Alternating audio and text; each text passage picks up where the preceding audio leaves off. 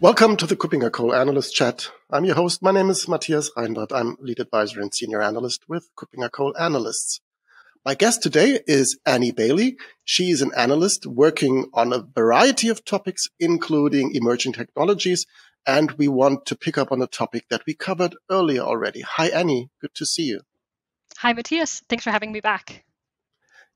It's great to have you back, and it's great also to have you back for this topic, which we covered in late summer of 2020 once already, and we want to give an update and want to show what has changed in that area. We want to talk about privacy and consent management, and that is based on the fact that you just published an update to the Leadership Compass document around this topic, privacy and consent management, just this week. From a definition point of view, what do we need to think of when we talk about privacy and consent management?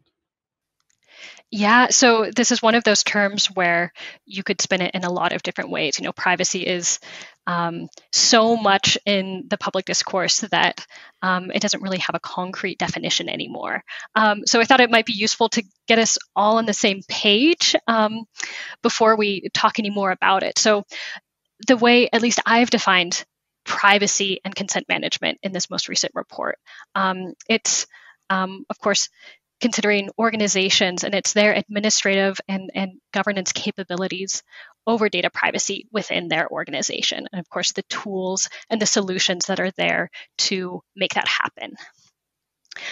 So you could think of it then in a simplified manner about the capabilities that such a tool or a solution would have.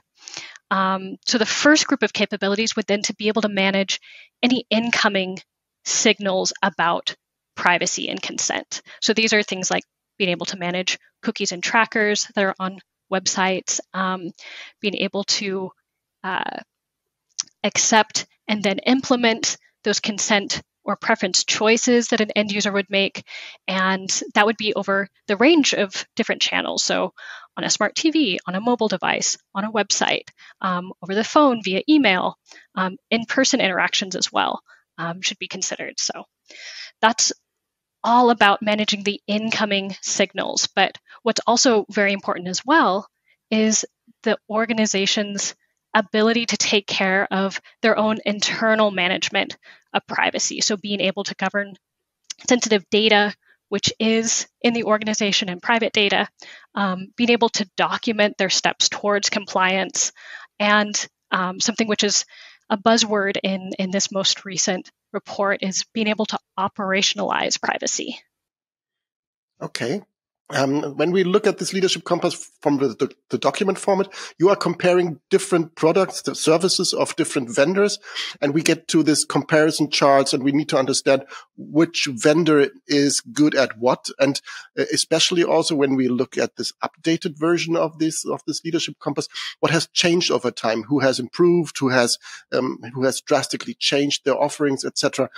When you look at the market and you look back on the two editions of this Leadership Compass, what has changed? What are the changes in the market that you can observe that you want to share with us?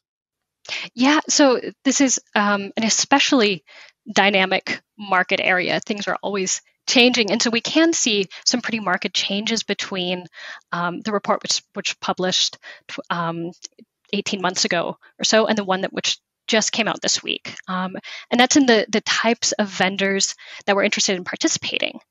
So what we saw in the last report were a lot of vendors that really focused on being able to manage those incoming signals. So being very focused on cookie management, on being able to collect consents and preferences and make sure that those are all able to be implemented in the many different connected systems within an organization and all the downstream vendors that may impact, was very focused on this incoming flow of information from end users.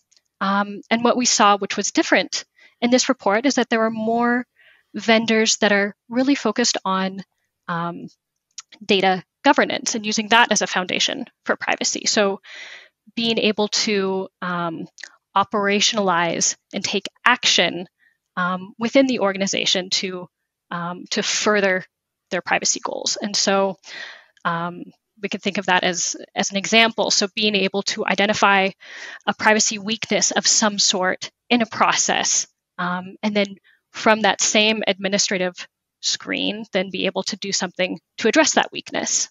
I guess we could go into more concrete details on what that could be. So, if there was a scan done on a database and that scan returns the notification that there is private information in this database, there would then be the chance to leverage automation to go and anonymize those sensitive fields. So you're then connecting information about the status of privacy in the organization with an action to then improve it. So that was something that we noticed among several of the vendors, that they're moving more in this direction.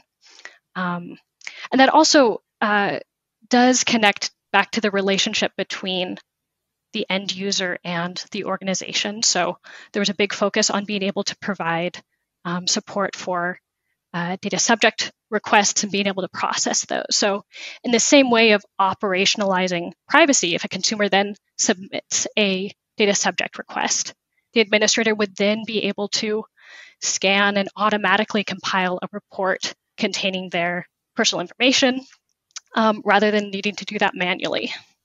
Right. But if you look at the market of these products, and they provide these products or services globally, of course, internationally, they cover the whole globe as their market.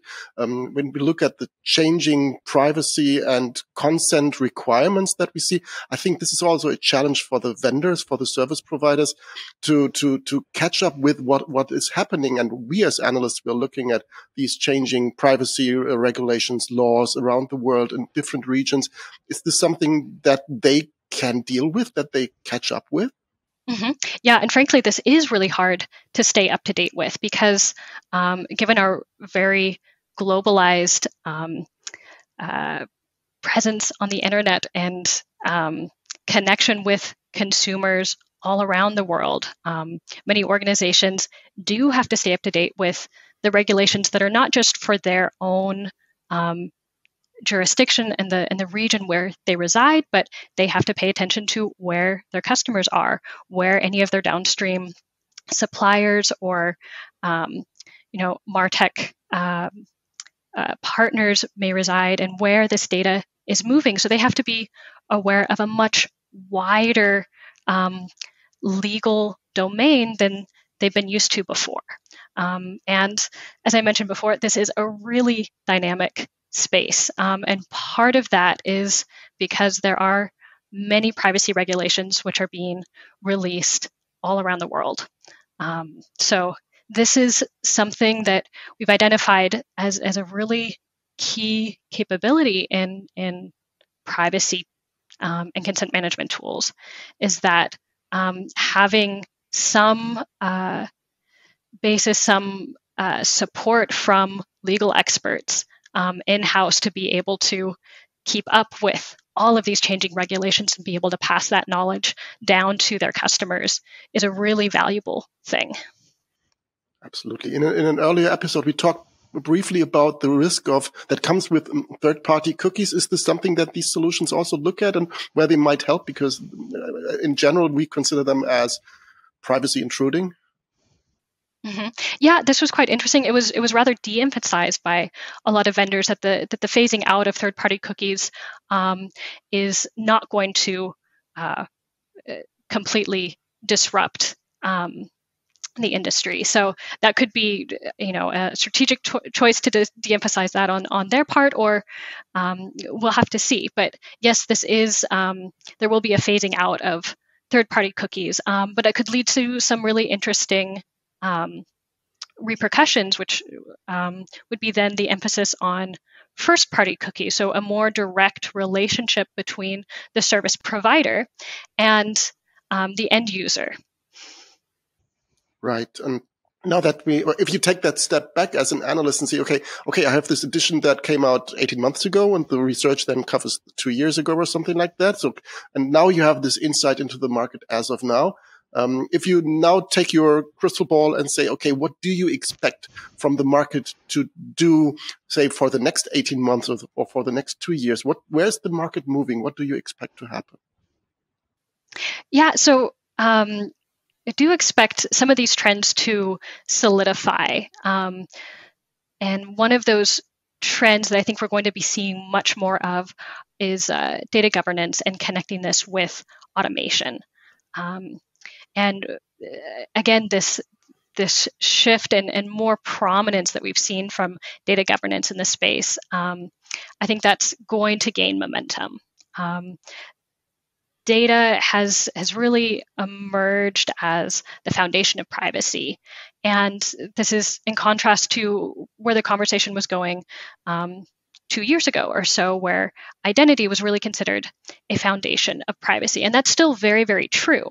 But what we've seen is that in this market in particular, those vendors which have strong data governance capabilities are really very, very competitive, and where it's shaking out to be offering protections around the data, private data itself, regardless of who it belongs to, rather than framing that conversation around protecting the data of known individuals, of those that you are able to identify.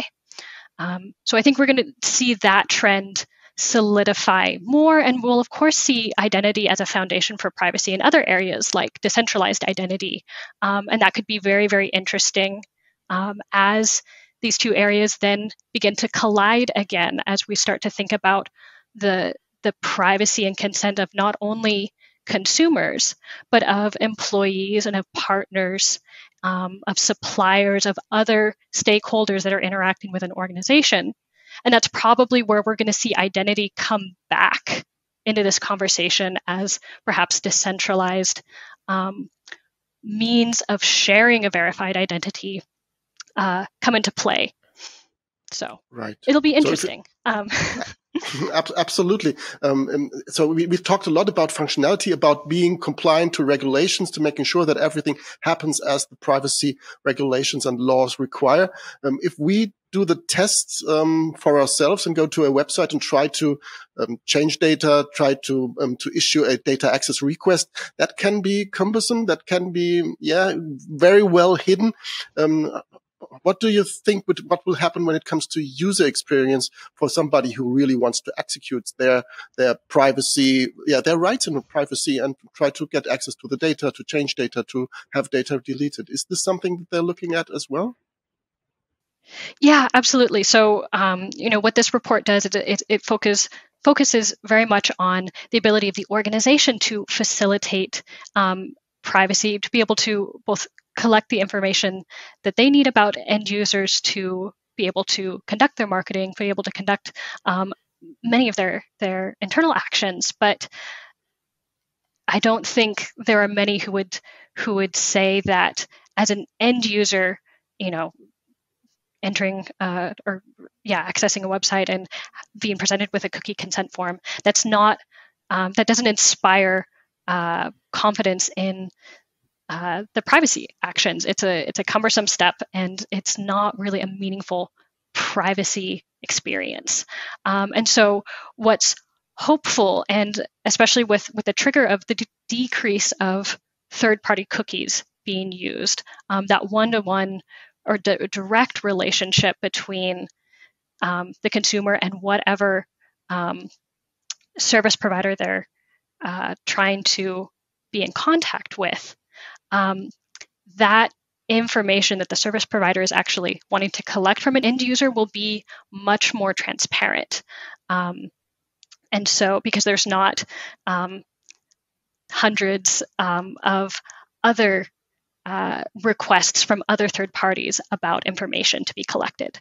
So it's going to be really clear who wants what and what the stakes of that relationship are. Hopefully, at least much more clear than it has been in the past.